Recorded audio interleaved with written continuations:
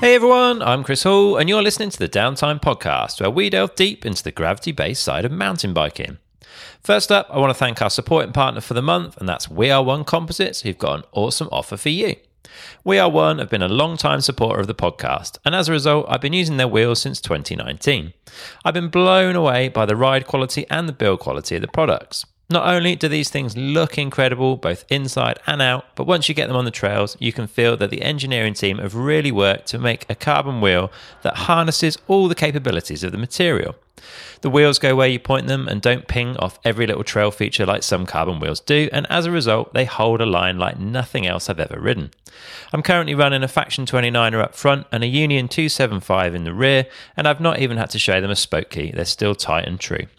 We Are One are offering Downtime listeners 10% off any Revolution wheel set, including rim only, for the month of September. All you need to do is to head over to weareonecomposites.com and use the code DOWNTIMEWHEELING2022 at the checkout. That's downtime with a capital D, no space, followed by the word wheeling, WHEELING, no space, then 2022 over at weareonecomposites.com. Head to the site now and check out their full range of awesome wheels. While you're here, don't forget to subscribe or follow the podcast so you never miss an episode. There's buttons to help you get that done over at downtimepodcast.com/shop. You can grab yourself some merch if you want to support the show. That's at downtimepodcast.com/shop. And if you want to get involved and get some copies of our lovely print project, Downtime EP, you can do that over at downtimepodcast.com/EP. All the links you need for all of this stuff are in the show notes for this episode over on downtimepodcast.com.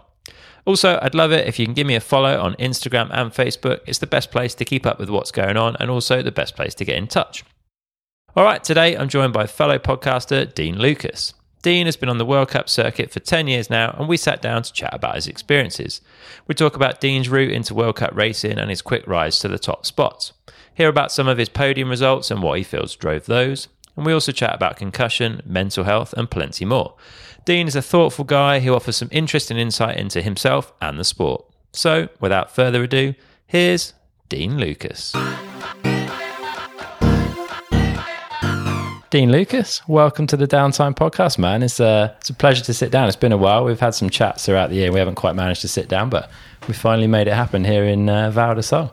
Yeah, we're joking about how the podcast people, they bunch together. There's not that many of us, so we need to bunch together for warmth. And yeah, this is it. A good around chat. the fire. Yeah. It's good, man. It's good. I'm excited to chat, and I think often we'd go right back and cover a lot of background stuff. But you've been on a few other podcasts and gone into that in quite a lot of detail, so people can get the search engines open and find that stuff if they want to. So I want to kind of bring it into your race career, and certainly when you stepped up onto the World Cup level, because it's 10 years ago this year, right, that you started, and I think your first World Cup was in Val de Sol. Yeah. That's it's a bit of a deep end kind of experience, that, right? Yeah, I was definitely It was day one was a lot. It was actually a lot easier than it is now. It was still hard, but I guess then when you're on 26-inch wheels, and the holes seem big then, but they've gotten bigger now. But I didn't even last the whole day. I was following Conor Fearon, and he was doing a gap down the bottom that I was like, I'll try and follow him off it, and over the bars, and broken wrist day one. And that was my downhill career at that point over for a little bit. And I didn't realize I broke my wrist. I thought I sprained it. But I still couldn't race. I actually missed that. But the week later, I tried to race Fort William with a broken scaphoid, and we got strapped up in painkillers, and I got 84th. So I missed out by 4 spots with a broken wrist. But yeah, it was not the best start to this downhill career like I thought it was going to be. But I managed to come back the year later, and I won as a junior. Yeah. And I was it was a cool, don't give up kind of thing. I thought that was cool to be out day one and then come back the next year. And I think I won as a junior. I think I would have been 19th or something in the lead. And I was like, oh man, we can do this kind of thing. But it didn't start off all sunshine and lollipops. It was quite a rough one, to be honest. Yeah, not an easy start. What were your hopes and dreams back then? What were you just doing something and following a passion? Did you see a career in it? Kind of. I think I just did it for fun. I think that's why anyone starts anything, really, is just for fun. I think no one ever gets into something like this because they think they're going to make a lot of money, or there's probably a goal to race around the world, but it doesn't really seem realistic until I think I was 16 and I was doing local races. And I remember I qualified first in, I think I think I was 16, but I was racing in under 19, so like just under elite, and I got the fastest time of the day, and there was guys there that were racing World Cups and head race World Cups, and I know racing in Australia compared to Europe is a big difference, but when I beat people that had been racing World Cups and doing pretty good, I was like, oh man, like I could, like, that's when like it was almost like, oh shit, like we could do this kind of thing. It was like it opened my eyes to what was possible.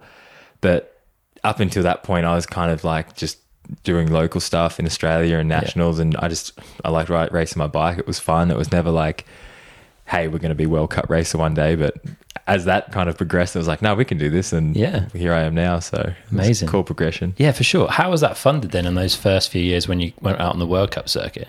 The first year I came over in 2012, I actually, I came with my parents and my brother. So it was like a family holiday kind of thing mixed in with the World Cups. So that's why it was almost a bit harder as well, because I'd crashed. And my parents are here and my brother, and they kind of came to watch me, and then I'm just like broken wrist on the sidelines, and I kind of felt like I was not kind of wasting their time, but I just felt like I let a lot of people down. So because I was still at school at this time as well, I was only in year 11, so I was still at school, like doing little jobs here and there to like make a little bit of money, but not enough to come race in Europe. So they funded it the first year, and then the year after they're like, hey, like we're not coming over, we're not going to fund it. You've got to make a decision what you want to do. So I ended up dropping out of school and starting like a welding apprenticeship. Okay. So I was doing that and working for my old man because he had like a business that I could work for him. So I was doing that, saved up, I think it was like 20 grand or something, and then came over with the Australian junior team. That's when I ended up getting the win here. And I got third at Fort William, and then I got the win here, and then I wasn't even planning on doing all the World Cups, but that was like, oh shit, I got the leaders jersey now. Like it was cool, man, because like there was like Gianluca Vanassa, Lucas Shaw, Taylor Verning, Phil Atwell, like a heap of guys that are still racing today. And they've got field. Yeah, it was really stacked. Richie Rude was in it. Connor Fearon, I think he'd just gone out.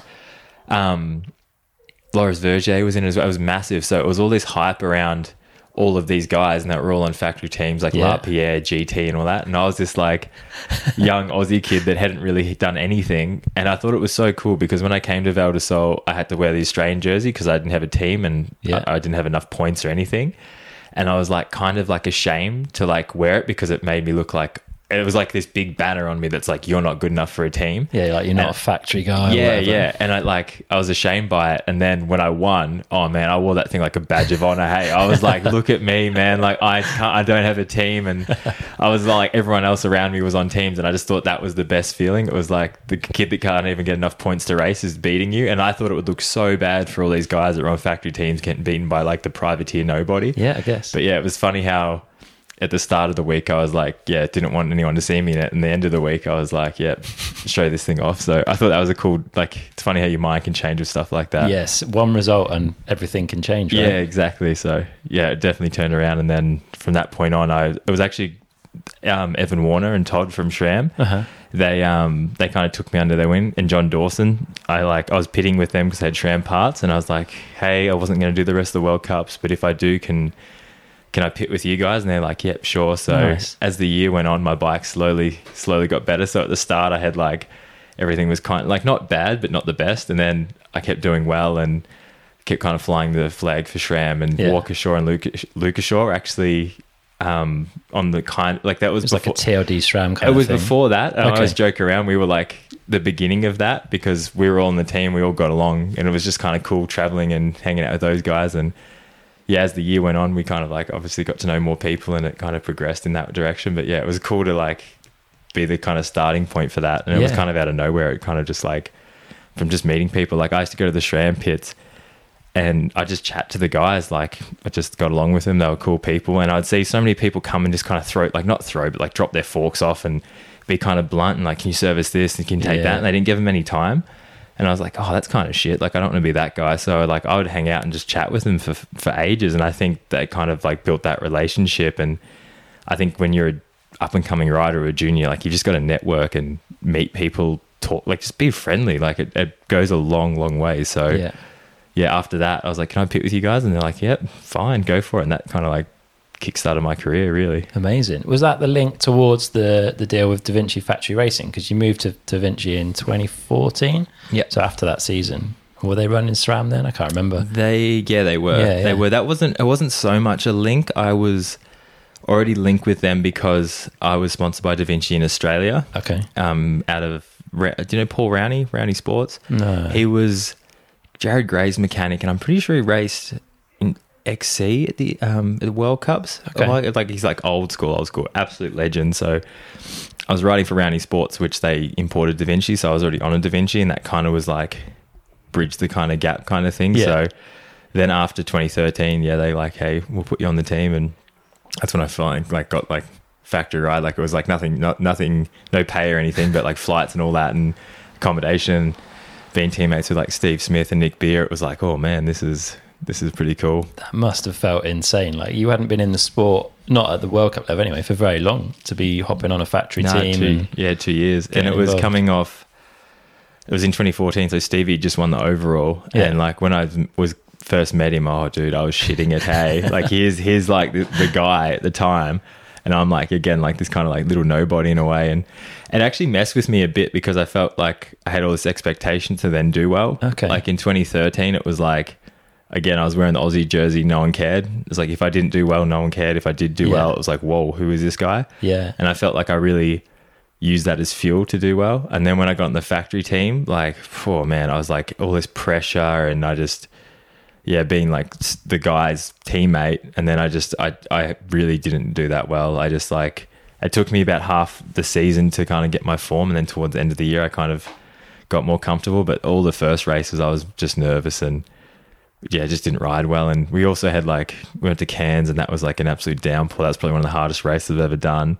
And it took me a long time to kind of find my feet on the team. It was just like a bit of a tricky like integration into the team, and then into like that pressure and all like the expectations onto it. But it went after that, like the first year, and then the second year I kind of came on a lot stronger, and I felt like I had my place and everything. And I flipped it all on its head. So I think I almost struggle a lot at the start, and then it seems like I kind of takes me a little bit to figure it out. And then once I figure it out, we're all good and move forward. And I guess it's not just that pressure of knowing you've got a factory ride, but you've got more media attention. Like if you're doing laps with Stevie, like everyone's shooting, right? All the radios down the hill are like telling everyone that Stevie's coming, all the photographers are ready, and you're kind of in that melee to some extent, I guess, and trying to, I guess, prove your worth against someone. Like And just that. going to like I remember when we went to South Africa, like I was just like, when you're a young kid, it's just like you go to dinners and stuff, and there's all the Fox guys, and there's everyone, and like as a kid, like as now I'm fine because I know everyone, like you're part of the community and like you're well known. But as like a 19-year-old kid or 18, I'm not sure, I think 19 or 18, as a kid like that, and you kind of go into these like dinners and stuff, and there's all these top guys that like, you know who they are because you've watched videos and you know the industry and all that, and then you're just this young kind of shy kid. You're like, oh man, this is like, it just took me a while to like, I guess, find my place in all that. And then once I did, like the year after, I kind of feel like I found my feet more, and results started to come, and I had more fun, and it was just a lot more of an enjoyable experience. But 14 was, it was tricky. It was tough. Yeah. It's like, you know, the whole saying, it's like when you see a dog chasing a car and they finally like catch it, they don't know what to do with it. I felt like I just caught the car, and I was like, oh shit, like what now? What now? Well, and it was your first year elite, right? Which is not many people manage to make that transition as smoothly as you could imagine they will when you look at their junior results, right? It doesn't, even if you were placing super well in elites time wise, it often doesn't translate. It's a different mentality, because I think when you're a junior, you know you can win. Like when you're a successful junior, you know you can win. So you're not looking at all this other stuff. You're just looking at, I want to win. And when you can ride like that, and you say, well, okay, why don't you just have that mindset in elite? And it's like, man, I've only had a few times at World Cups where I've generally thought I can win, and it does you find a new gear. And I talked to I've talked to other guys about this, like Loic and a few other people. It's like when they know they can win, it's like you dig deeper, and it's just like, and you can't fake that, and you can't find that extra gear unless you truly have convinced yourself that this is a real chance for me to win. And I haven't had it often, but when I have, it's like, yeah, man, like you just try more, you focus more, you get in this zone, and it's just like, it's a cool thing. But I think as juniors, they can find that place easier. And I'm quite intrigued to see how Jackson will go and Jordan next year, because they're consistently in the top 10 now, if not right at the pointy end podium, or even like in Andorra. Yeah. So it's like, is that going to translate to elite? Because you don't know. So I'm really interested in that. I really hope, obviously, they both do really well, but it's like I feel like Jackson's going to have a lot more pressure, where Jordan's kind of, he's not really looked at as the guy, even though he's only like a couple seconds, if not beating Jackson. Yeah. And that's putting him in like, because I'm pretty sure today, I think they had like the third fastest times, both of them. Yeah, and there was nothing between and there's them. nothing in it, but then everyone's like, oh, Jackson went fastest. I'm like, yeah, but Jordan's less than like point nothing, and like he's third. It's like, interesting, hey, because I guess Jackson's been in the spotlight literally since he was like 3 or 4 or whatever, whereas maybe Jordan is just not as familiar to everyone. Yeah. But he does seem to get forgotten about a bit, which is a bit of a tragedy, really, because the results on paper, like, they're almost the same rider.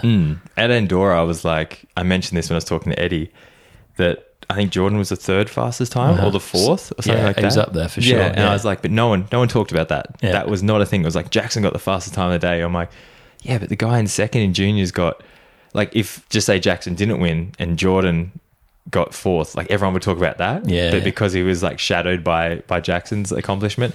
And I always get annoyed with that about like, not about annoyed, but it's like if I was Jordan, it's just like, but it can be good as well, because if you fly under the radar, man, and you don't have that extra pressure and you don't have that extra thing, and then you kind of go to elite, it's like you're always kind of like, no one's expecting me, even though I'm already there. So yeah, you can use it as fuel for the fire, right? Exactly. And it's that underdog thing you talked about, wearing the Aussie jersey instead of having a factory ride. It's a similar thing, like, right, I'm going to go and get this guy that everyone's talking about. And that could piss him off. Yeah, I'd feel like if personally, if it was me, if I was getting top 4 times in elite as a junior and everyone's talking about the other guy, I'd be like, man, come on, like, give me something. But people can use that as fuel. People can use that as like, I don't get annoyed, and maybe it affects them in a poor way. But yeah, I'm really excited to see how that kind of plays out. I think it's going to be cool. It's going to be incredible for sure. So let's talk about 2015. So it was your second season in elite and your first big elite result that came through. You took third in Lenzerheide there.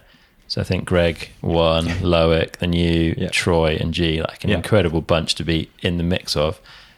I mean, first off, just tell us a little bit about that race, because you mentioned before we pressed record that there was some Greg Minnaar related drinking involved in the week. So the week before was the second time actually I'd ever been to Morzine. The first time I'd actually gone there for riding.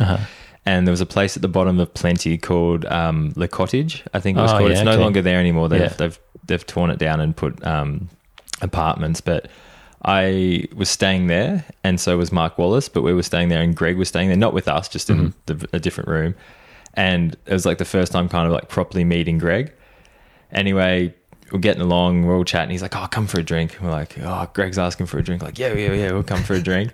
Anyway, that turned into like a few drinks, and this game called Crocodile, where you press like a tooth down and everyone's got to press one, and if it snaps your hand, you've got to do a shot. Yeah. So that came out, and we're all doing shots and we're all drinking. And then like, I'm pretty sure I had a Fox signing I had to go to with Mark, and we were like, Mark didn't drink at all, but I was hammered. And I go to this Fox thing, and I'm trying to meet people, and I'm like, oh man, it was a bit of a mess. But anyway, that Crocodile game came out probably 4 times that week leading into Lenzerheide, and we're still riding every day and like training and being serious. But yeah, after runs we'd go play Crocodile, have a few drinks, and I'm pretty sure I was like pretty drunk three nights out of that week, and I think Greg was probably 4. And then we rock up at Lenzerheide. Yeah, he wins, becomes the greatest of all time, and I get the podium, and it was just like, it was like a shock to me, but it was kind of cool to see that like you could have all this fun, and like it didn't have to be so serious, and you could have fun as long as you're doing all the like ticking all the boxes and riding and doing it all as well. It was and it was cool, and that was a cool thing for me, because it kind of like, I guess, validated that, hey, like I should be here, and like this is I can do it. Yeah, because it was crazy. I know everyone always talks about like you're never going to have that perfect run, but I actually made like a really big mistake before the step up, and I lost because I cased it and lost heaps of speed. Yeah. So I'm like, oh man, like if I didn't case that, and like all this start playing into it, I'm like, you can't do that. Like I was still so happy, but it was almost, I'd never had that feeling at a World Cup that, hey, if I had my perfect run, like you could have won kind of thing. But yeah, that was a good time. I remember going there, and it just, everything seemed easy. Like I wasn't trying to go fast. I was just having fun. And it was just like, I remember I went fast in time training, and then at my qualifying run, I think I got a bit nervous because I knew how well I could do.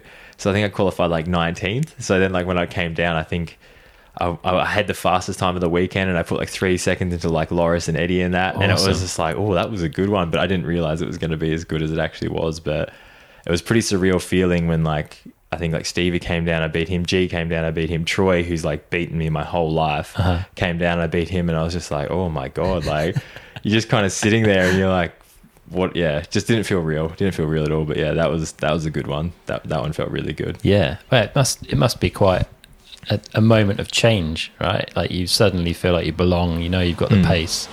Did you take energy from that, or did you find more pressure now you know you can do it?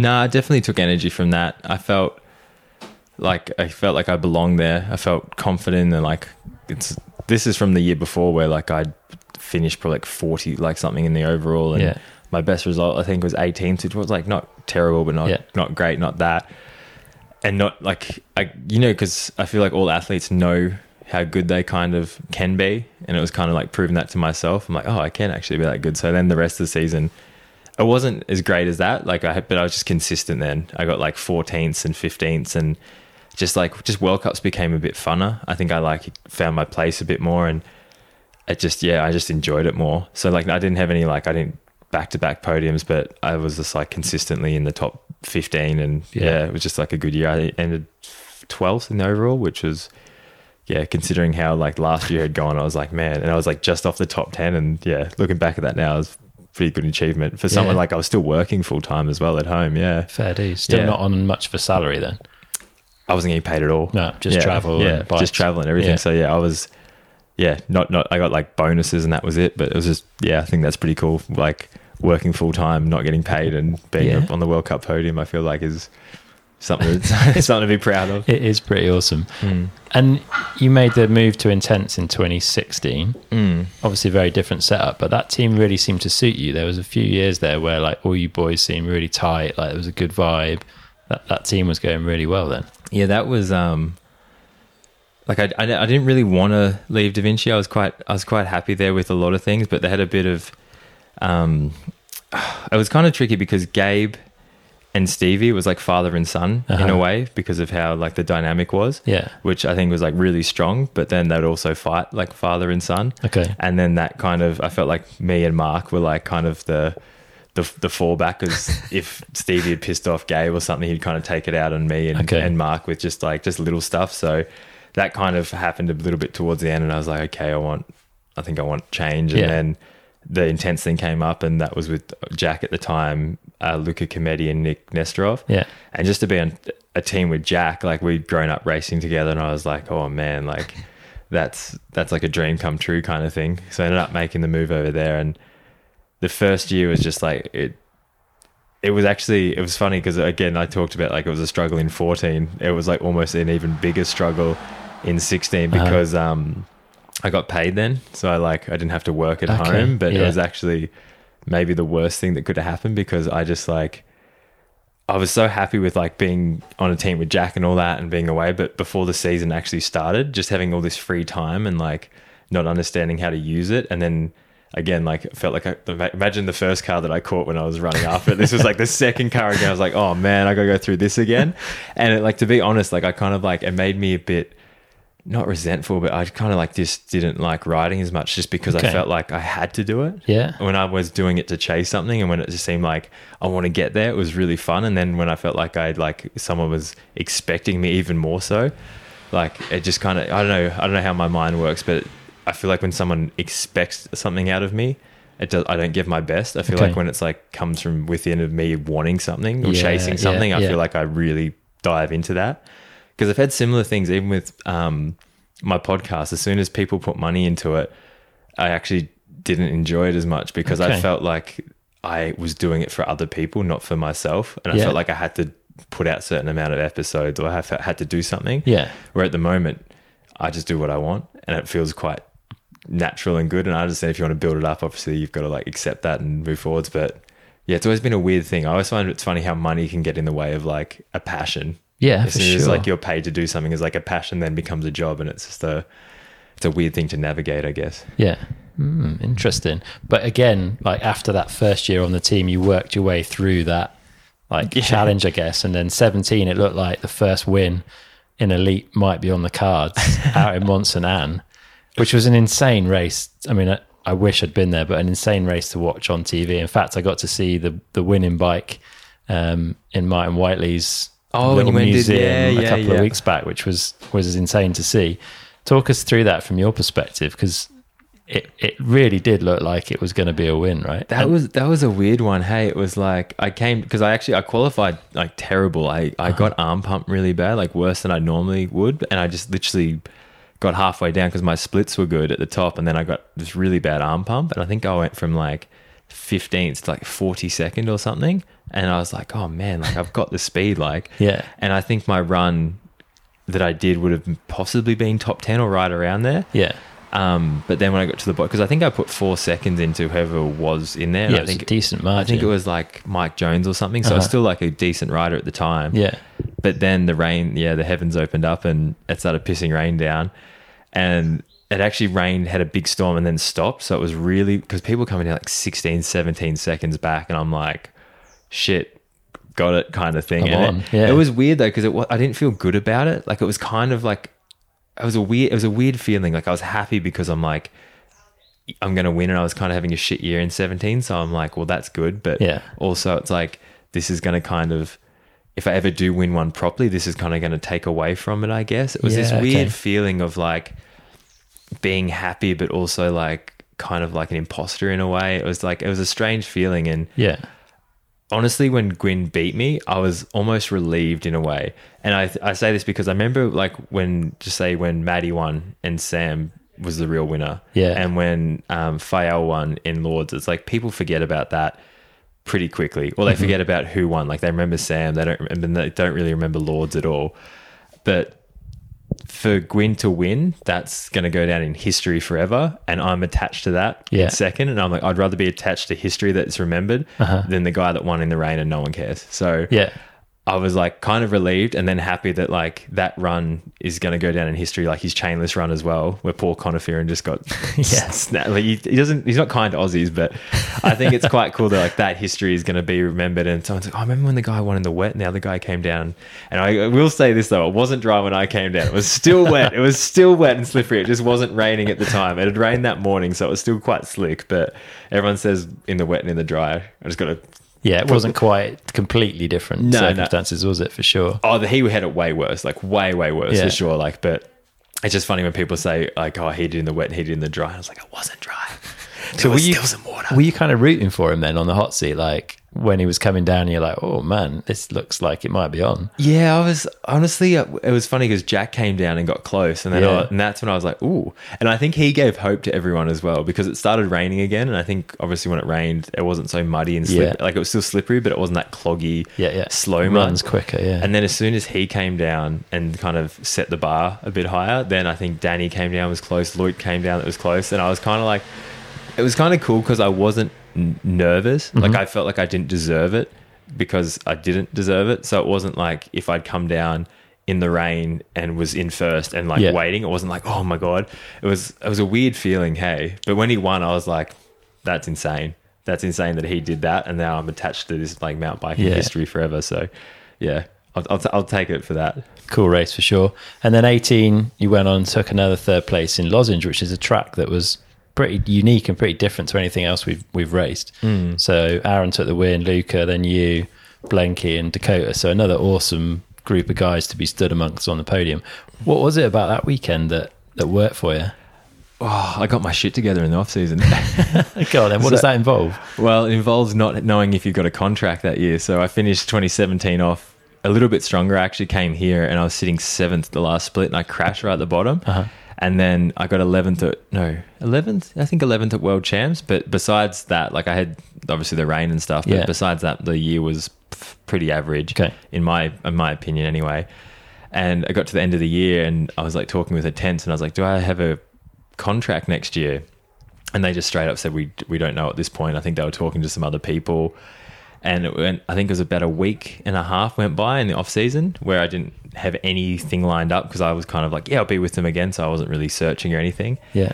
And that week and a half, man, was like torture. Hey, like I went on so long and I was like, is this all over? Do I start looking for other rides?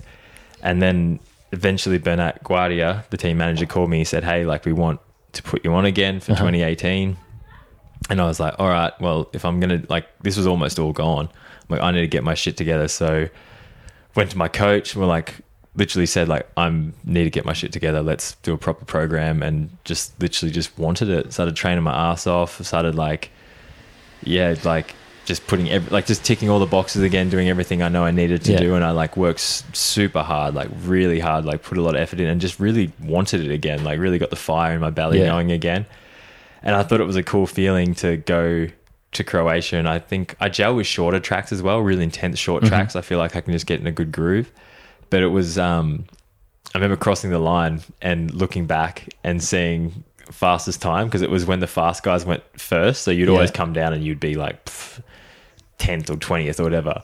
I never turned around and seen Green before. So like I turned around and saw Green by like, I think I was a second up on Gwyn or something. And this is in his heyday. And I was like, it was just like, getting this validation that I'm like, oh man, like we're like, yeah, we can kind of do it. So yeah, turning around and seeing that timing board go green was just like, that's almost one of the best feelings, because it was like, I went from the end of 2017 where I almost didn't have a ride and no one was really after me to then 2018, and I ended up being the last man down the hill. And I remember I had this like little smirk in my face up there. I was just like, look at me now kind of thing. Check me out. Yeah. So that was quite cool. Unfortunately, because they changed the rule, Brooke actually qualified fastest and I was second, but they had a big issue. I was kind of messing around with the start order. Yeah. It was stressful because I was in my hotel the night before the race and I'd qualified second. I was like, yep, got to go down second, and Brooke was last. They put out a start list. I was starting like 17th and Brooke was starting like 20th or something, because they wanted to, because I was in the top 20 overall, but he wasn't. Right. And then they changed it again. And this is at like 8:30 at night or not. Yeah, it's like night. Yeah, I think it was 9 p.m. or something. I remember I was in bed and we got sent the start list, and it went from like, I was 17th and I'm like, what the hell? Like I've worked so hard for this, like put me down where I should be put down. Anyway, then they changed it again, and because Brooke wasn't in the top 20, he was 24th, I think. They put him down at the end of the top 20, and then they put me last. So I'm like sitting in bed about to go to sleep, and I'm like, shit, I'm the last guy down there. Like obviously it was a cool feeling to like be that guy, but I was like, and then it added to it, and it's like, man, like it's like you don't want any more stress, and then you get this. But yeah, that was cool, and I think I was pretty happy with myself how like I like handled it all, and I really wanted to win, but to be like on the podium and back up the podium after qualifying first and having that pressure, and after how last year had gone, it was like, yeah, that race felt really good to like come out and like kind of, again, I kind of feel good when I do really badly. It almost like motivates me, and I feel like you kind of become the underdog again, and then you come out swinging. I think that's kind of a cool feeling. Nice. And a unique podium to be on as well, right by the waterfront. Yeah, I remember when me and Jack and Charlie got there, we were just like, we joked around. I was like, oh, if you're going to get the podium, this is the one, because we all did backflips and stuff into the water in this town. I was like, that's pretty memorable. And I think there was 3 Americans on it. Yeah. Yeah, there was. Luca, Dakota, and Gwyn. Yeah. And Blinky. Yeah, it was kind of like a rare kind of, like, I don't think. Yeah, it doesn't happen very often in the current state of the sport, for sure. You kind of get like the kind of normal top 5, I guess, or thereabouts. And then, that was kind of mixed bunch. It was quite cool. Nice. And then a move after that in 19 to Scott. And that came off the back of a goggle deal. Is that right? Yeah, it was quite funny. After 17, we were sponsored by Von Zipper, and then the team was, and anyway, they wanted to go separate ways. So I reached out to a few people, didn't get very many replies, which I thought was quite funny. But fair enough. It's like, didn't do that well. Again, people aren't that interested. So sent out a few replies. Anyway, Scott got back to me and they said, yeah, we'll do you a goggle deal. It was with Julian Wagner at the time, who's now like my proper boss. But it was quite funny. Like, got the goggles, did some video stuff for him, and then obviously got the podium first race. And it's quite cool. Like, you never know where a relationship will go, and that kind of just started off goggle deal. And then I think because I put out some, like, they kind of just said go to the race and wear them, and I did like video stuff for them, and I think I quite promoted them quite well, and I think they saw that and were like, hey, this kid could be something. So it was quite cool way to start a relationship, just a small deal that turned into something bigger. But it was funny, like, touching on the people that didn't reply to the goggle thing after lozenge. I'm not going to say who it was, but a guy came up to me and I was like, "Oh, what are you doing next year for goggles?" And I was like, "Oh, I'm signed with Scott now." And he's like, "Oh, you should have hit us up." And I was like, "I did hit you up." And he's like, "Oh, are you sure?" I'm like, No, it was you. I got your contact through Martin Whiteley. I sent you an email. You didn't reply." I'm like, "Fair enough. Like, I wasn't doing that well, but don't come and say that to me then." I thought that was like, you kind of walked into that one. I was like, "No hard feelings, man, but yeah, don't do that." But I thought that was quite funny as well. But yeah, it was. I didn't really want to leave Intense. I was quite happy there. Like everyone on the team, there was nothing like that was like pulling me away. I wasn't like I wanted to get away from something. I think it was just a cool opportunity to kind of separate myself on Scott, and they offered me my own mechanic, like a cincture goggle. Like it was quite a cool image. I saw the bike. I thought the bike was quite cool, and it was like a bit of a daunting jump. And I kind of not regret it, but I do miss the days of like me, Chuck, Jack, Nick. Like it was not to be having a lot of fun with that crew. Man, that was like still to this day some of the best days of my life, racing and traveling a bike. I remember just like going to Morzine or World Cups, and it's like it didn't seem like a job. It just seemed like you're with your buddies, and we were all like, looking back, we were all going so fast. Like I think at that Croatia thing, Jack got 6th. He just missed the podium, and Chuck I think was in like 11th or 12th or something. So Jack had a good Fort William, and we were all on, and we always joked about it. But like the double podium of me and Jack would have been cool, because we had an old photo of when we were like little kids racing. I think we were probably 13 or 14. And our other mate Tom Crimmins was on it, so it would have been cool to like have the World Cup podium and then the like when we were kids. I thought we were always saying we need to share both of them at once, but he just missed it by like 0.1 or something. It was nothing, but the years with those guys traveling around, that was a really good time. Nice. Was it hard to like assimilate with the Scott team, because it's quite a French speaking team? And do you speak French? I pick up words. Okay. I'm not going to say I speak French at all. No. No, fair. Same here. Yeah. Was it hard to be in that environment after being in like American team or English speaking teams? Yeah, at the start it hit me pretty hard. Like I got to Maribor and everyone on the team speaks like really good English. Yeah. So like I always feel bad about like I'm the one that's like not knowing your language, and I'm on your team and I'm in your country. It's like I'm the rude one, but when I got to Maribor, it was like kind of hit in the face with that fact that I luckily had my own mechanic, which they gave me, which was a mate that actually got me into racing, Darcy Wilkinson. So he actually got me into racing. I thought it was cool that I got into World Cup mechanicking. But we got to the first race, and I was actually, we went to dinner and everyone's speaking French, and I'm kind of sitting at the end of the table with Darcy, and I was like, so that was, but that honestly, that was mainly because I didn't know anyone that well. Obviously, you bond and become better friends with everyone on the team, and I love everyone on the team. Everyone's great, but it was, I remember being there and I was just like, what have I done? This isn't the right decision. And then managed to build good relationships. I got 11th at the first race. It was like a big relief. Like that was like, oh man, we can still go fast on this bike, which is nice. But it was, it's tricky sometimes. Like you get a lot of English people together, they're going to speak English. You get a lot of French people together, they're going to speak French. And sometimes being away now for 4 months, it becomes, you just get a bit lonely, I guess. It's like you're on a French team, everyone's speaking different language. You don't feel quite part of the team. You feel a bit separate. So there is times when I'm like kind of, feel a bit isolated in a way. And I feel like this sport is very isolating as well. I feel like I heard a thing, it was a documentary about Tiger Woods. Okay. And a guy was talking about how if you want to be the best at any kind of sport or acting or whatever, like it carries with it a certain level of isolation.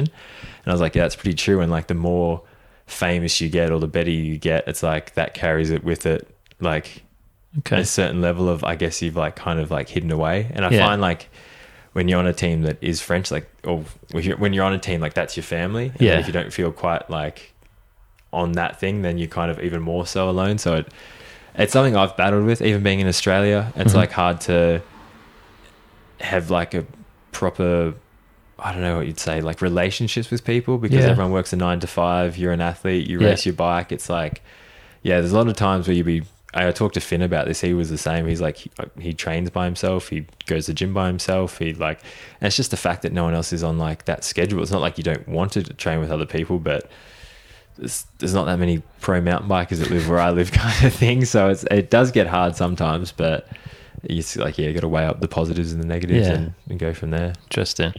this is my observation looking from the outside, so it might be way off the mark, and tell me if it is, but I feel like from kind of 2019 onwards to now, you've gone from being like Dean Lucas, one of the riders, to Dean Lucas, who is Dean Lucas. It feels like you've got like Came out of my shell. More of you's kind of come out. You're having more fun. You're letting your personality shine.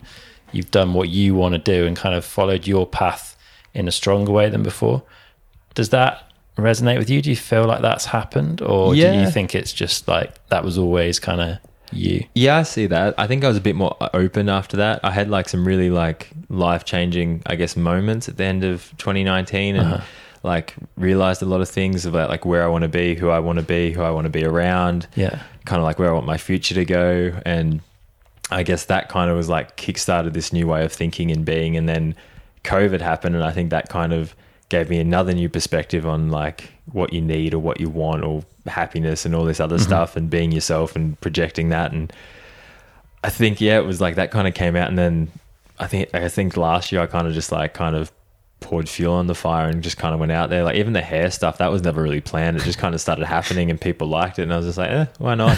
Okay. Like, who cares? It's like, there's not this big plan around it. It just kind of happens. And I think more people should be more out there, because it's funny how like I've had other athletes come up to me and they're like, oh, I want to be kind of out there and do crazy stuff. And I wish I had the confidence to do that. And I was like, man, just do it. Yeah. Like, I think when I've started doing it, a lot of people look at you and you kind of feel like, ugh, and then you're just like, and then after a couple of days, like, who cares? It doesn't matter.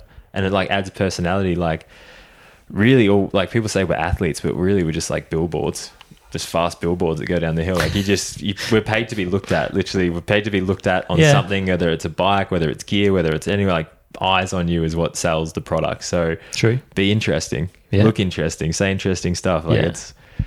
Has that come that? Is the motivation to be that way come from something that makes you a happier human, or has it come from just a realization that it's going to make my like I'm gonna be better at my job, I'm going to get more eyes on me for my sponsors? Like what's the motivation for that?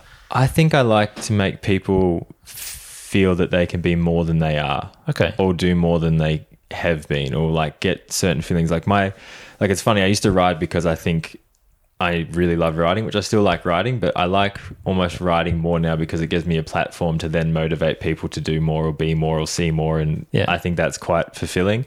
And like when I've done the podcast thing or done a good result, people are really motivated and they've like come up to me and like, oh, I got this out of that and I did this. And it's like, that's real. And I feel like when you can project stuff like that onto people, that then it helps them change their life in a positive way. It's like, that's like the real reason.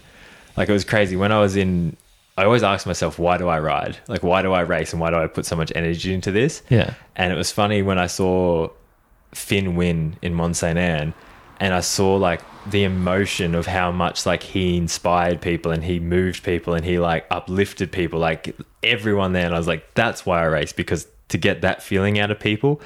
And I guess now I haven't been doing it so much with results, but I've done it with how I am as a person and how I project myself and how I guess people take it in. And I think it's trying to like, it's obviously results, to do that through results is really good as well. But I also, I find like if the results aren't there, well, you've still got to find other ways to be a good athlete or a good person and project and do that. So yeah, my big things now, just like I really like encouraging people to be more than what they think they can be. Because I guess I was a person that was like, always doubted myself and then got really good at something, and then you realize oh, you can be more than that, or you can do more than that, or you can be happier, or you could be more excited, or you could be like whatever you want to be. So I think that's a cool thing to be. And I think how I've changed as a person has like, from what I get back anyway, has helped a lot of other people change and like motivated them to be more and do more. And I'm like, oh, that's cool. I get a kick out of that. That seems like worthwhile and worth doing. So for sure, I have to keep trying to do that. Nice. And have you felt an impact then in like your fan base and the interaction and stuff like that from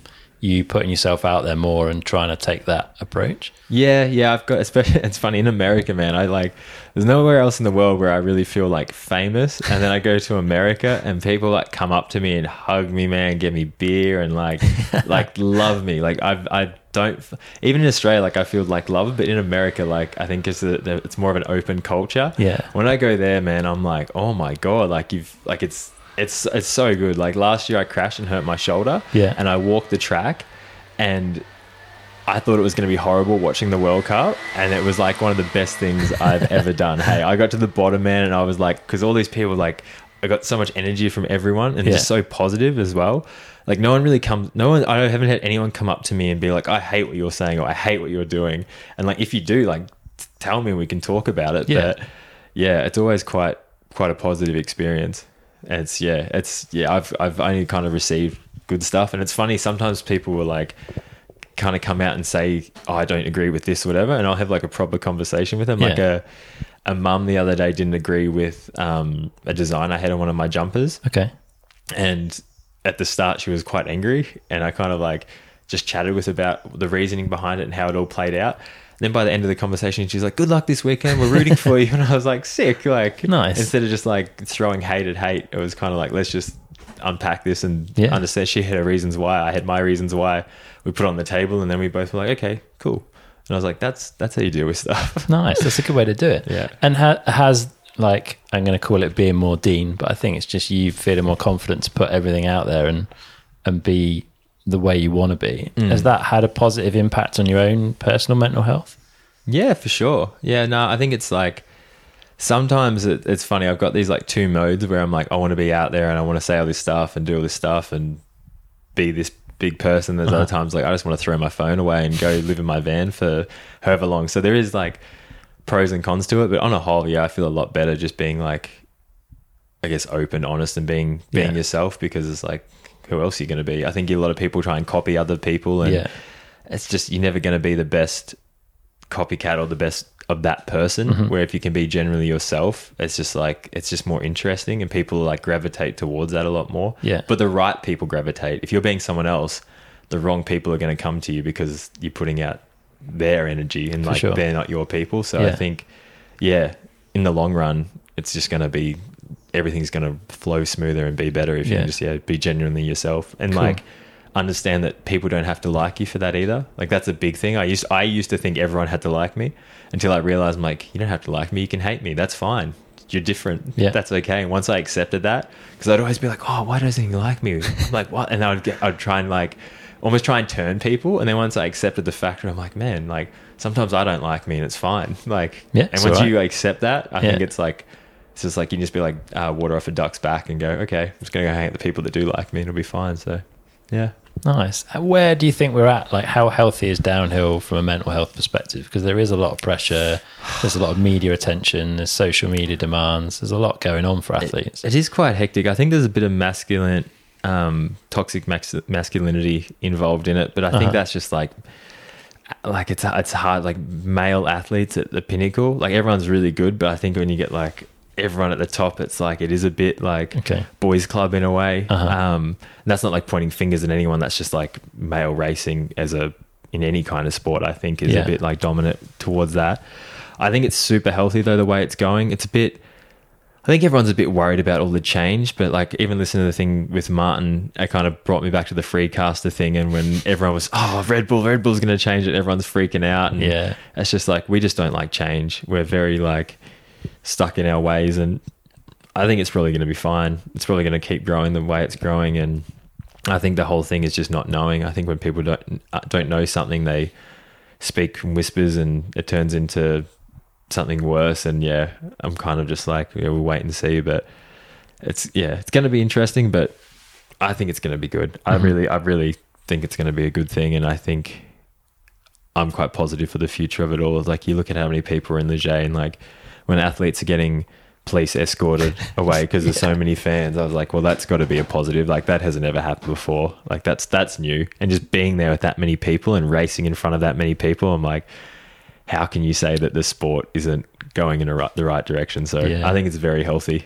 It's very cool. How was your race run with that crowd? Oh, it was insane. It was insane. I remember at the top, one of my mates, Jackson Frew, was about to drop it in front of me, and he's just like, how good is this going to be? And I was like, man, I couldn't imagine being a French rider there, let alone like Loic or Anne-Marie, because even in practice, they'd go by and like everyone was kind of loud, and then they'd see Loic or Anne-Marie or Loris, and it would just be like, ah. And like, I already couldn't hear anything. I was like, I remember halfway down, I had this thought that I was like, I'm in a video game right now. Like, this isn't what is real, like what is going on here, like to have that many people screaming at you while you do the thing that you've been practicing in pretty much half your life for is a trip.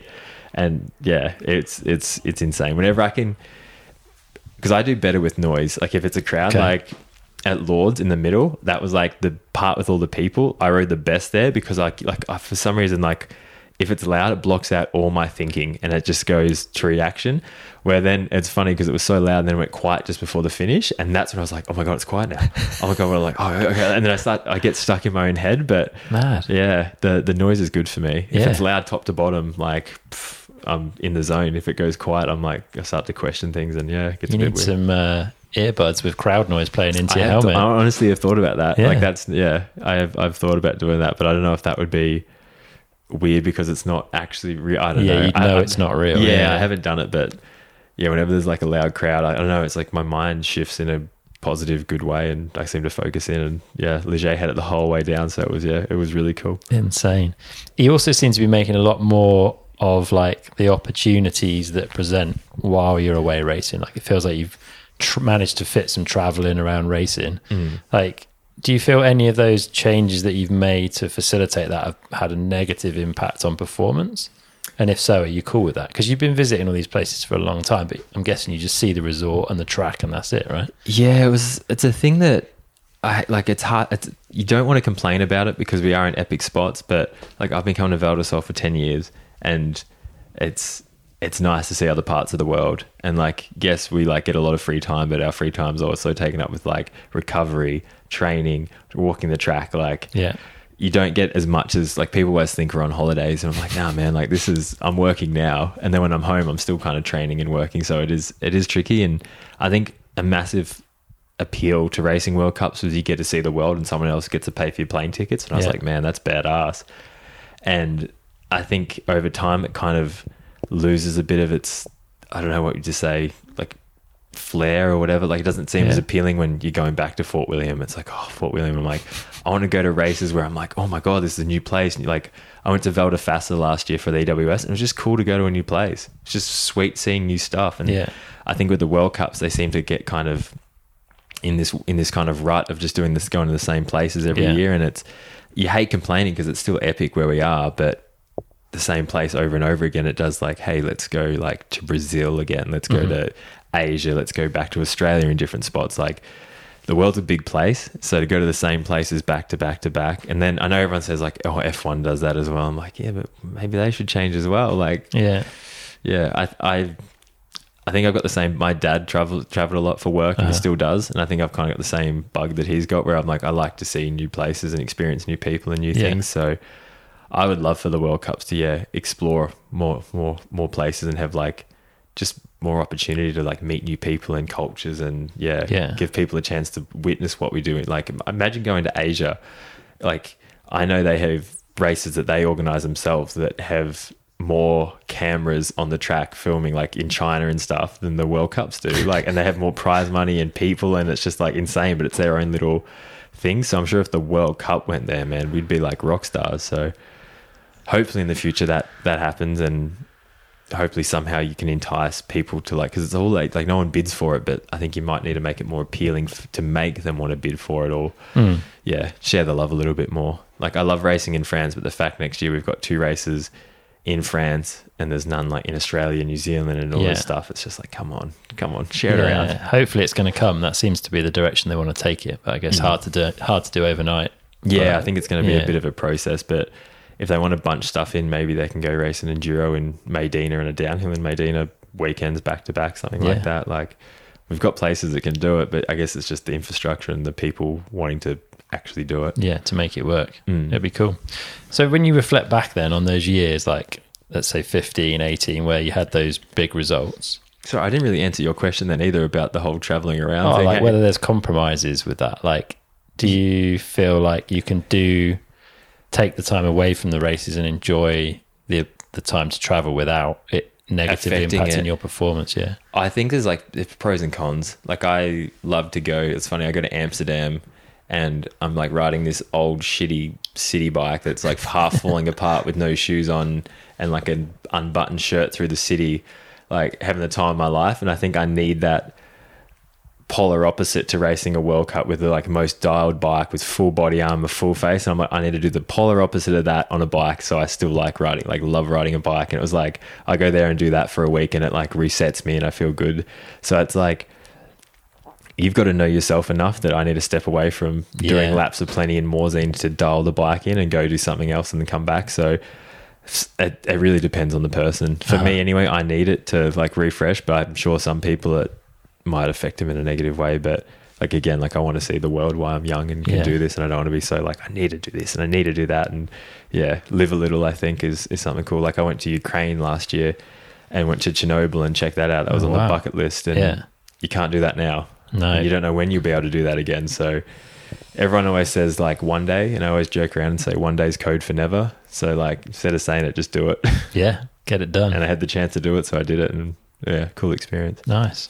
So looking back then to those big results, 15, 18, getting on those podium spots, do you feel like you were having to make more sacrifices in your life or take more risk than you're happy to do now? Or do you think there's something else, like as the sport just progressed so that it's harder and harder to get those top spots? What is it you think it would take if you wanted to get from kind of where you are now to those sort of results again? Like, I think I was having more fun back then, to be honest. Okay. I didn't feel like I was pushing that hard. I think I was like, when I'm happy and I've got a smile on my face and I'm having fun, I just go fast and I don't feel like I'm going fast. It doesn't feel, it just works. Like whenever I've gotten podiums or done really well, it's just like everything's just like, I'm like excited to hit that next section. I'm excited to pull off this rock on this gap. It's just like it all just works. Yeah. And I think now, like I touched on before, like it's not as fun as it was. And I think that's the thing to try and find, like, how do you make it as fun as it was? And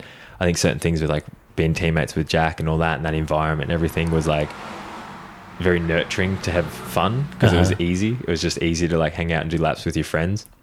And then I think now it's like I'm trying to find that again. Even today, like I went and did laps because I normally ride a lot alone, and that's not really by choice. It's just kind of like Dylan's on his program, Flo's on his program. They're doing that, which is fine. Do your thing. But I was like, I like riding with people. I like doing laps with people. And I did one with Phil, and he followed, and we changed, and it was cool. And I was like, that's why I like riding my bike. I don't like just doing solo laps. So I'm trying to like find that fun again, to like, because I know if I'm having fun, results come. If I'm not having fun, I don't want to do it. And if you don't want to do something, it doesn't really work out. So fun's the key here. Interesting, because it looks like from the outside, like I said earlier, it almost looks like you're having more fun now than you were back then. So it's amazing how like the perception that comes out of the media content, your own social media, all of that.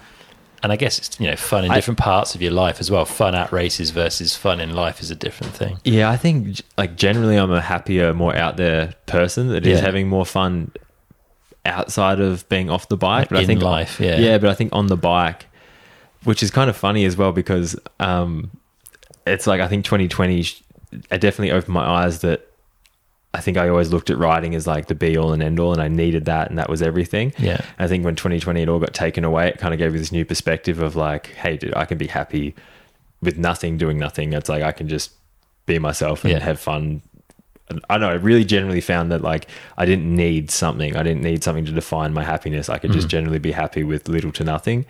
And I think it was almost like, I think it's kind of like good and bad in a way. I think it's like when there's a Tony Robbins has a thing he says, it's like if you want to take the island, you've got to burn the boats. Okay. Which means the whole thing, it's like you don't want an option B. Yeah. And I think after 2020, like I've kind of got more into the podcasting. I found all these other things that I really enjoyed, and it was almost just like these boats showed up to the island kind of thing. And it like, I think kind of took away a bit from like that kind of everything or nothing mentality. Yeah. Like completely. Yeah. So I think that was a thing that kind of played into it, but yeah, I think it's a mixture of things. But I think on the bike, like it's been a while since I've like been riding and having as much fun as I think I had those years in 2015 and 18, where I was just like, everything was just working for whatever reason. So to get back there, that's where I want to get to, but still trying to figure out exactly how to do it. So you need to set up your own team and bring Jack back to downhill. Easy.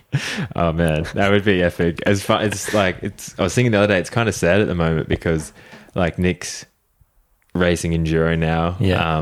Luca Comedi's doing his thing with Crankworks and whatnot. Jack's racing enduro and Shaq's been injured and missed it. So I'm like the last survivor of the wolf pack of the intense days. And it was just like, oh man, like that. Yeah. Just to think back of like how much fun we all had together in the team. It's just like, I missed that, but maybe one day we'll get a budget. We'll bring Jack back on. Yeah. Or would you ever consider going across to enduro to be more with that lot? And I don't know. Hey, it's like I went and did one. And I enjoyed the fact that you kind of just ride your bike all day and the tracks aren't as gnarly and it's more chilled, but it just doesn't quite have the like race atmosphere and feeling. Like I love racing when you get so in that flow state that it's almost like this out of body, in body, in your head experience where you're so focused on one thing and it's the crowd and everything. Yeah. And you just don't get that in enduros. It's like you're riding at like 90% on an enduro and you're trying to be clean and smooth and everything, and it just doesn't quite like it. I enjoy it, it's fun, but for racing wise, it's just like it doesn't appeal to me like downhill does. Downhill's like a different animal, so I might just do it for fun, but I can't see myself going there full time. Okay, all right, you and Jack on a downhill team then. I'm up for that. I was trying to get him to race world champs in Leger. I was like, come on man, like Connor's out with a concussion and I think someone else was out as well. I was like, come on, like just ask for a wild card entry. And he's like, no, I've got to rest. And I was like, dude, just enter and like cruise down, sing tins on the side of the track with everyone, do whips, like do a vlog, it'd be cool. And he's just like, nah, I need to chill. And I was like, fair enough, but fair play. One day, I think one day we'll bring him back. I'd like to see him back. Yeah, it would be good fun. Cool, man. I want to just touch on concussion because it's a subject that feels like it's evolved a lot this season. We've had a lot of riders out for periods of time as well, which in a way is good, I think, because it highlights we're taking it seriously, whereas riders maybe in the past would have just plodded on with it. You've definitely had your own big crashes. Your Fort William crash, what year was that? 18, 19? 18. It was straight after the third place at Croatia. Life came and smacked me in the face. That was a biggie, right? Like airlifted off and no, I wasn't airlifted. I was I think they were talking about bringing a chopper in, but then they realized that I was like stable and could move my neck. So then I just got stretchered off. But that was apparently, man, I'm glad I got knocked out because I just went blank. Like I remember like the mechanical happened and I hit the ground and then I remember the rim hitting the dirt and I remember the sound and that was it. And then I woke up in like this nice dream where I like didn't know where or what I was, but I'd hit the lip of the the hip at the end of the motorway, at the start of the motorway, I like hit the lip and like cartwheeled over that and I was knocked out under the chairlift. So everyone that was going up for their run could see me knocked out. And apparently I was out for like 2 minutes or something. Wow. Like I was out for a long time and I didn't because obviously like I was out, so I didn't know how bad it was. And I did I obviously got whiplash and concussion and I was sore, but I was all good really. Yeah. But people would come up to me in the pits, man. They're like, are you okay? Like, are you all good? And I was like, yeah. And they're like, and then because people were like generally really concerned, but I guess you see someone sprawled out and you're going over like a good amount of time. You're like seeing them on the ground and you're going over. So that one was pretty scary because it was like no fault of my own. That was the scariest thing. Like I can accept if I've crashed because of a fault of my own, but having a freak mechanical like that, I was just like, man, and coming off such a high from Croatia and I felt like I had all this confidence and I was riding good and then can show you that it can all just shit happens and you kind of back to square one again. And that was tough to swallow because I felt like I'd put in all this work and I was back to where I should have been. And I remember honestly, like I was like, I'm still going to race. I'll still race because like obviously concussion, you're like, I'm fine. Anyway, the doctor, but the thing was I could still have raced. Yeah. If I had really wanted to, I could still race. And the doctor's like, oh no, you can't race. And I was like, okay, fair enough. I shouldn't. But if I was like, it was your choice. Like you still could have gone up. Stop me. Yeah. Kind of thing. But then I raced the week later. Yeah. Which looking back now, I'm just like, what were you doing? Like no way that I would try and do that now. And I remember on the first day, because with a concussion, like I felt fine. Like I did tests and stuff and they were like weren't great, but they weren't terrible. And then the team's like, we don't want you to, but if you want, you can. And I'm like, I've worked so hard on blah, blah, blah, all this shit. Yeah. So I went to follow Chuck first round and he just dropped me in 3 corners and I was like, oh man. And I remember at Fort William, like I could, we're on the same pace. So that happened and each run I got like a fair bit better. But then at the end of the day, I remember I was like down near the bottom and I hear rider. And I was like, shit. So I pull up and this guy with gardening gloves that came and raced on a V10. It was like a bit of a joke when he was racing, but he was kind of quick, but not that quick. Anyway, he passed me. And I just remember got back to the pits, man, and I'm like in tears. Hey, like I'm just like from going from a high of like third place, riding good, to then like, what am I doing? Yeah. What am I doing? And I remember I was like so upset after that. But then each day, like honestly, from the day one to race day, like 80% better, like so much better. Yeah. But my head was still out of like slightly out. So just for example, on the motorway, you've got like the tabletop you've got to scrub. Yeah. And like I just didn't scrub it. Like I just missed the mark of like where the timing's off. Yeah, I'd just over jump. And like I watched the run and you wouldn't really be able to pick it if you watched it, but you just see all these I saw all these little mistakes, and it was just because my brain was not in touch with where I was at. Yeah. And it's kind of I think I got top 20 still with that. Insane, and that was man. like, I was let down. Hey, I was like, what are you doing? I think I got like 19th or something, or maybe just outside of that. But like looking back at that now, man, that's like sketchy. But I could have had a massive crash again, and then you've hit your head. And the other thing as well, when I'd get to the bottom of my run, my head would be like pulsating. Like I'd have the worst headache. I would feel dizzy. Like my brain would have been like swelling from all like the I don't know, stress, blood, whatever you want to call it. And that went on for the next 3 or 4 races, and I was it's no joke. Like I couldn't imagine. Like Angel got knocked out at Leger, and I'm like, if he was racing here, I'd be like, dude, like, it's not the move. But they still like, he could if he wants. And equally, someone should have stopped him riding down at Leger. Like, but when you've just been knocked out, and if you think you're okay, you're not going to stop yourself. Yeah. The marshals are volunteer. Yeah. So they're not going to stop it. Like, surely someone needs to be responsible to say, look. Because he was, you could see on the live feed, like he was out for a good chunk, not 2 minutes, but for a bit. Yeah, but like someone should have pulled him and taken him down the hill. Yeah, that's a tricky one, isn't it? It's like George Branning at Wyndham when he concussed himself and then he crashed like 3 or 4 times after that. It's just like, get to the bottom, George. But I guess it's hard in that because it's like someone could crash off camera and a marshal like might not know if they were knocked out. I guess it's a bit of a grey area there, but when it's obvious, you're like, all right, you're done. We're pulling you out. And I'm sure if you it's because then the athlete's obviously going to have a lot of emotion, like, I want to finish my run, it's world champs, blah, blah, blah. And it's like, man, it's a tricky one. I wonder if we'll get to the point where we've got like sensors and things like in F1, right? There's a light, and if it's flashing red, then they know that the car's had an impact of whatever G, and that. Well, I think Reese has got something like that on his helmet currently, and he's been pushing for it because obviously he's been affected by concussion symptoms, and that's the thing that he's really pushing for in Tane as well. Yeah. And even Cade, there's been a lot of people like taking it more seriously now, which is massive, which is something that we need. Hit system, I think I'm pretty sure that's it. Yeah. And they've been open to, I think, give out sensors to everyone on the World Cup circuit, I'm pretty sure, because they want to obviously promote that, but it is a safety thing. So I think it should be something that's like, you racing, we got to put this on. If it's flashing, you're off. You can't do it, and you got to do these tests to get. That's the thing. We all need baseline tests, because the thing now is we don't have anything to base off. So it's like, if I hit my head at Leger, and like, all right, you got to do a test, but you're like, you have no baseline. Right. I could just be slow. Yeah. It's like, oh, you were under the average. I'm like, yeah, but is under the average? Maybe I normally am. Yeah, exactly. Like, who knows? Exactly. It's like, I'm just a slower guy. It's like, just because I'm under that average doesn't mean I shouldn't be able to ride. Yeah, tricky one, but I'm glad there's more like light being shone on how it actually is getting dealt with. Yeah, and it's good to see riders A, getting more support, and B, taking themselves out of the action for a chunk of time and getting it fixed properly. So we're moving in a good direction, and I think ESO are focused on that. I know there's been talk for EWS certainly, so hopefully that'll be something that improves. What else would you like to see improvement in? Are there other areas of the sport that if you were running the show, you'd be like, right, I want to fix these things? Tracks.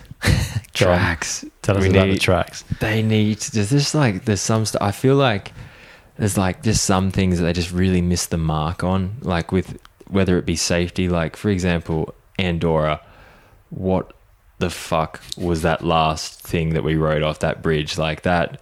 And I was like, because I mentioned something in the group chat we're in saying this needs to be changed, like this is dangerous. Yeah. And nothing happened. Nothing got changed. It's too late. I'm just Yeah. like, man. And then I saw Remy Myers-Smith Yeah, that was a horrible have crash. a massive crash. I'm like, imagine if he's in a coma right now. And I Yeah. got so angry that I didn't push more to have that changed, because if he like got more hurt, like luckily he was all good. I don't know how he hit the ground fucking hard. Yeah. And I'm like, and even Finn almost crashed on it. He hit his back wheel and I'm like, man, what are we doing? You're going Yeah. off a rubber mat, turning. And I was like, dude, you could have just taken the wall off where everyone was hitting, moved the finish line 10 meters one side and open that up. Yeah. I'm like, that wouldn't have taken that long. You could have done that in an afternoon if you got like, and I think that was the big thing where the whole like riders union coming together. Like we want change and we want respect because it is our lives we're risking. And like, Yeah. that's serious, like a big head impact onto concrete because you've built a sketchy ass thing. It's And not we're just good. like, okay, that's fine. We're going to deal with it. Yeah. But just a lot of stuff now. It's kind of like, I feel like when we've come to Val de Sol now and I've been coming here 10 years and this is first day of practice and the thing's just destroyed. Like it's to the point now where it's just like, everyone's like, this is too much. Like it's Yeah. dangerous now. And it's like, you look 5 meters to the left or 5 meters to the right and you're just like, that's just new loamy fresh section. Like, Yeah. why don't we just tape it different? Like and the thing is like tracks like this, you don't need to put that much effort in. Like it blows me away that they'll probably spend $10,000 to bring up rocks and excavators to put in man-made rock gardens that no one, not a single rider here would be like, yep, that's what we need. Yeah. Like you've spent more money, more effort to make something worse. And it just blows me away. And I don't know how track builders or bike parks keep coming up with this. Like Leo Gang here, there's other places that do it as well. Like Lenzerheide sometimes. And it's just like, we don't need man-made rock gardens. You have enough rocks. Your hill is full of rocks and roots and loam and all the good stuff that we enjoy and like. Yeah. So it's just, I think they just need like a downhill racer to go places early and be paid to go places and say this needs to be changed and actually make change and not just wait a week before the World Cup. I think that needs to be a serious priority that needs to be pushed forward, moving forward, because it's just, stuff's just getting sketchy and it's like, it's sketchy enough what we're doing. Like the whole downhill racing is a sketchy sport. You will crash, you will be injured. And just to add to it with these little things that it can be avoided is just like, man, it's not much to change that. And it's just, it blows me away sometimes. Like I feel like downhill racers are normally pretty good track builders because they understand how it works at our speed. Yeah. Where a lot of people that work at bike parks understand bike park speed and how they ride. Yeah. And there's a big gap between like a fast rider and a World Cup racer. And I think when you try and build a track for a fast rider, it doesn't really translate into World Cup track. Yeah, So fair. it's, there's a missing link there that I think needs to be like filled and changed moving forward. Yeah. And hopefully we can get someone, but we'll see. But I think that's a big thing that needs improving. Yeah, you've got Nico and Emily Siegenthaler now, I think, going on the UCI track walk, and Nico obviously has a lot of track building experience, 2 bike parks in already. But it's just all kind of too late. It's too late. Yeah, That's the thing. Like even now, like they're going early, which gives us a little bit of time to change some stuff. But like they're not going to retape a whole section, or they're not going to remake a jump or something. It's like they're going to try and fine tune what's there, but we're just limited with time. You need someone every World Cup track. Someone needs to be there. It doesn't matter when, but as long as it's before, like a week early before the event. Yeah. And they need to be like, hey, we're going to retape all of this. We're going to do this. This is shut from now on. No one's riding this. Blah, blah, blah. Yeah. And I think it's going to make riders happier, make it safer, like we talk with Loic and Finn, and it's like, if the tracks are safer, you're going to have better competition, which is going to mean more viewership because you're going to have more people tuning in to see these battles between the top guys. When everyone's injuring themselves because of sketchy stuff, it's just like, man, like it's kind of, you got one horse in the race then. Yeah. And there has been a lot of injuries this year. Yeah, there's been a lot of teams that are down to like one rider or even no riders on some race. I think Specialized Factory had no riders in one of the races. Trek have been down to one rider most of the year. Yeah, they had no one at Mont Saint Anne.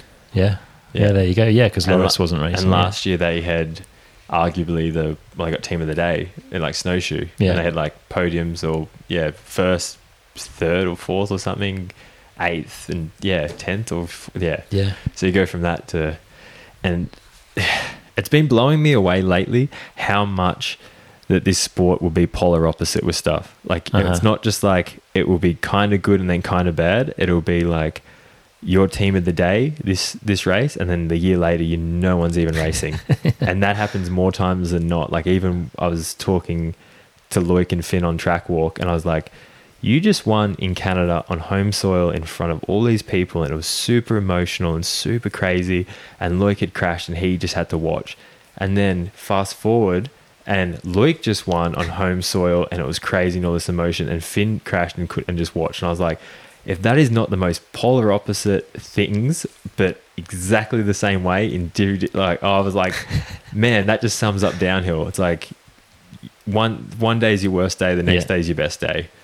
And it's just like, you got to take the good with the bad and understand it could get really good or really bad. And I guess I look at that from the first year coming to Val d'Isole, broken wrist, second year first. It's like, it's what makes it so exciting. I think you just, don't quit. Yeah. Don't give up.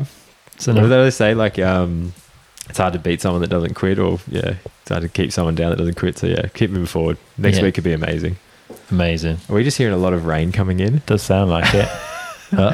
Just when it might make it like, it's going to be terrifying, but it might also like slow it down a bit, which could be good. I think the track could handle a fair bit of rain before it got super horrific. The routes are going to get slick, but there's a lot of dust. Yeah. We were joking about, like, me and Eddie were talking about how, like, we almost just want it like laughable, like just make it so, like, if you get down, like, if you stay on your bike, like, that's a win. You've won. Yeah. Just go biblical. Just oh, it could happen. Who knows? Even the fact, like, where you'd pull a roll off or a tear off is just, there's nowhere. There's literally nowhere. There's probably one spot at the top with a bridge. The bridge, yeah. And then after that, like, you've kind of got a few, like, little bits, but, like, you're still going to be hitting stuff when you're pulling the roll off or the tear off. Insane. Well, let's see if this continues. Right, man, we should wrap up. You need to get to other spots, but we've got our final 4 questions, so we'll hit those up. I know you always do these questions, and I didn't think this is what Martin said as well. Yeah, people always forget to prepare. So first up, if our listeners had £150 to spend to improve their performance on a bike, which is about 255 Australian dollars, what would you recommend they go spend it on? Is it about 150 quid? Yeah.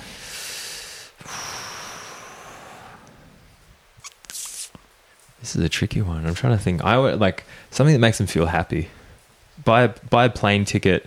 No, it's probably going to be a bit too expensive to where you are. I was going to say go to Medina, Derby Bike Park, because I think when I go there, I have that much fun that I suddenly ride better. Yeah, because they've just got these. There's a track there called Are You Going, and I'm pretty sure it's like, if you're not riding, like if you whatever reason you're not riding good or whatever, and you go there and ride that track, you suddenly become a better rider just because of how much fun you actually have. But I think maybe just go, like, take it to a mechanic and get him to, like, fine tune it as well. Like, if I can't ride a loud bike. If my bike's noisy, I hate it. Like, a lot of kids, when I do coaching, they'll come and their brakes will be pointed right down and their seat's not set up. So just take it to someone and say, hey, can you set my bike up, or have a look at it just to see, like, if you think anything's wrong, and get a second set of eyes on it, because I think there's a lot of things that you miss because you think something's cool, but you're doing yourself a disservice. Running like your seat steep or your brakes down or your bars. Janky. So second set of eyes, bleed the brakes, maybe put new tires on, freshen her up. I think that'll be good. Nice.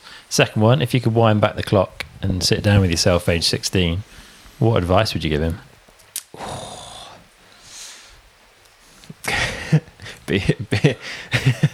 Be careful with girls. If you've got a girlfriend and you go overseas, try and enjoy being overseas more so than worrying about what she's doing back home. Okay. Yeah. That used to stress you? Yeah. I came overseas and had a girlfriend, and I spent so much time on my phone, and I didn't experience where I was to the fullest because a big part of me was still invested back in Australia, and I felt like I lost out on a lot of experiences because I was so invested in something. But you're young, you're in love. Yeah. So if I could go back, I'd be like, man, have fun, enjoy it. Yeah. Be present, be in the moment. Don't worry about that. If it's right, it'll be right. If it's wrong, it wasn't meant to be anyway. So interesting. Good one. Third one, if you could have a coaching session from anyone, past or present, who would it be and what would you want to learn from them? Bert Munro. Go on then. How to go fast. Yeah. Do you know Bert Munro? No, I haven't heard the name. So Eddie Masters' bike is So it's called the World's Fastest Indian, which is like a motorcycle, like an Indian motorcycle that he raced at Bonneville. On the Salt Flats. On the Salt Flats, yeah. And I think he was 68. You got to watch the movie. Highly recommend anyone listening watch the movie called World's Fastest Indian. Yeah. But he's a New Zealand guy that builds this motorcycle in like an old shed, and it's like under 1,000 cc's. Anyway, he goes to America because he wants to beat the land speed record, and it's about how he travels over there and goes through all this adversity. Anyway, he finally gets there, and then he wasn't registered, so like, you can't race, and then he tries to race anyway, and then they finally just let him, and they thought it was all a big joke and that he wouldn't go fast at all. And he set the world record at like 205 miles an hour on a bike that was built in the 1920s, and he was 68 years old when he did it. Whoa. Yeah. So he's just, it's still, to this day, it's still set under 1,000 cc's. No one's beat it. So I would like to sit down and just ask him, like, I don't know, just have a conversation with him. Dude, yeah. It's just cool. I don't know if he's exactly how he was in the movie, how they portrayed him, but he just seems like a person that has no quit and overcomes all these challenges by being a good person. I was like, that's the person I want to hang out with. I think he's a good dude. So anyone that hasn't watched The World's Fastest Indian, highly recommend. Good movie. Yeah. And be more like Burt Munro. Be more Burt. Yeah. All right. I'm definitely going to watch that. It sounds awesome. That's a cool story, man. All right, last one. What do you do every day that you feel benefits you?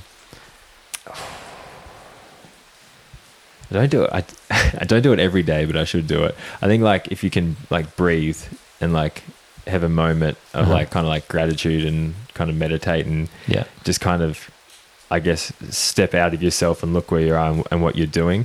And I've been doing it a fair bit lately, but I don't always do it. But I feel like when I can like take a step back and even just the whole like name 3 things that you're grateful for in a day normally makes you feel pretty good. And it's normally simple stuff. And it's like, if you can do that and really just breathe and be present every day, I think everything else becomes easier. Like, I think for athletes and even other people in this industry, it's like you're so focused on winning and doing better and all this. And it's just like you actually just stop and like have a moment to think how like how cool it is that we get a race in front of this many people, where we are and all that. And like, I think a lot of us lose focus of that because of like the racing mentality to like be the best and anything to be the best and all that. Completely. And they don't stop and smell the roses and see how good it all is. So a bad day mountain biking is normally like better than a good day at work. So 100%. Yeah. I think just taking a moment to really like appreciate everything is good. Nice. Good stuff, man. Well, it's been really interesting chatting. I've been really enjoying the off-track experience and the podcast episodes, man. I really like what you're doing there. I think it's super cool. If people want to check it out, what's the best place for them to look? Just search for the off-track experience, I guess, in there. Yeah, the off-track podcast experience app or wherever they find theirs. It's on all like channels, Spotify, anywhere like you listen to podcasts. Rain's coming down now. It really is coming down. It's on Instagram, the .offtrack experience, I'm pretty sure. Okay, I'll find it and stick it in the show notes. Yeah, even on like my Instagram, Dinos Mykonos, it's just on a link tree if people want to find it. But yeah, Perfect. I've been enjoying that, man. It's just like, I think again, it's like just meeting new people and like having new ideas and stuff to share, I think is really beneficial. And if I can talk to someone that's got a cool story that then can help someone in their life, and if not myself as well, like the amount of time I've talked to someone and I've got something out of that, and then you get to share that, it's just like, it's a win-win-win. So I really enjoyed it. It's fun, eh? It was really fun. Nice. I was talking to Jace McAlpine about this guy that has Gypsy Tales, and it's a bit of a trip to think that like with the podcast world, I'm like, you're writing kind of like in a diary with obviously just your words, and this is going to be around forever. Yeah. So like your grandkids, their grandkids, so many people down the line can be like, oh, this was like your great-great-grandfather. He was a mountain biker. Here's him in Italy talking.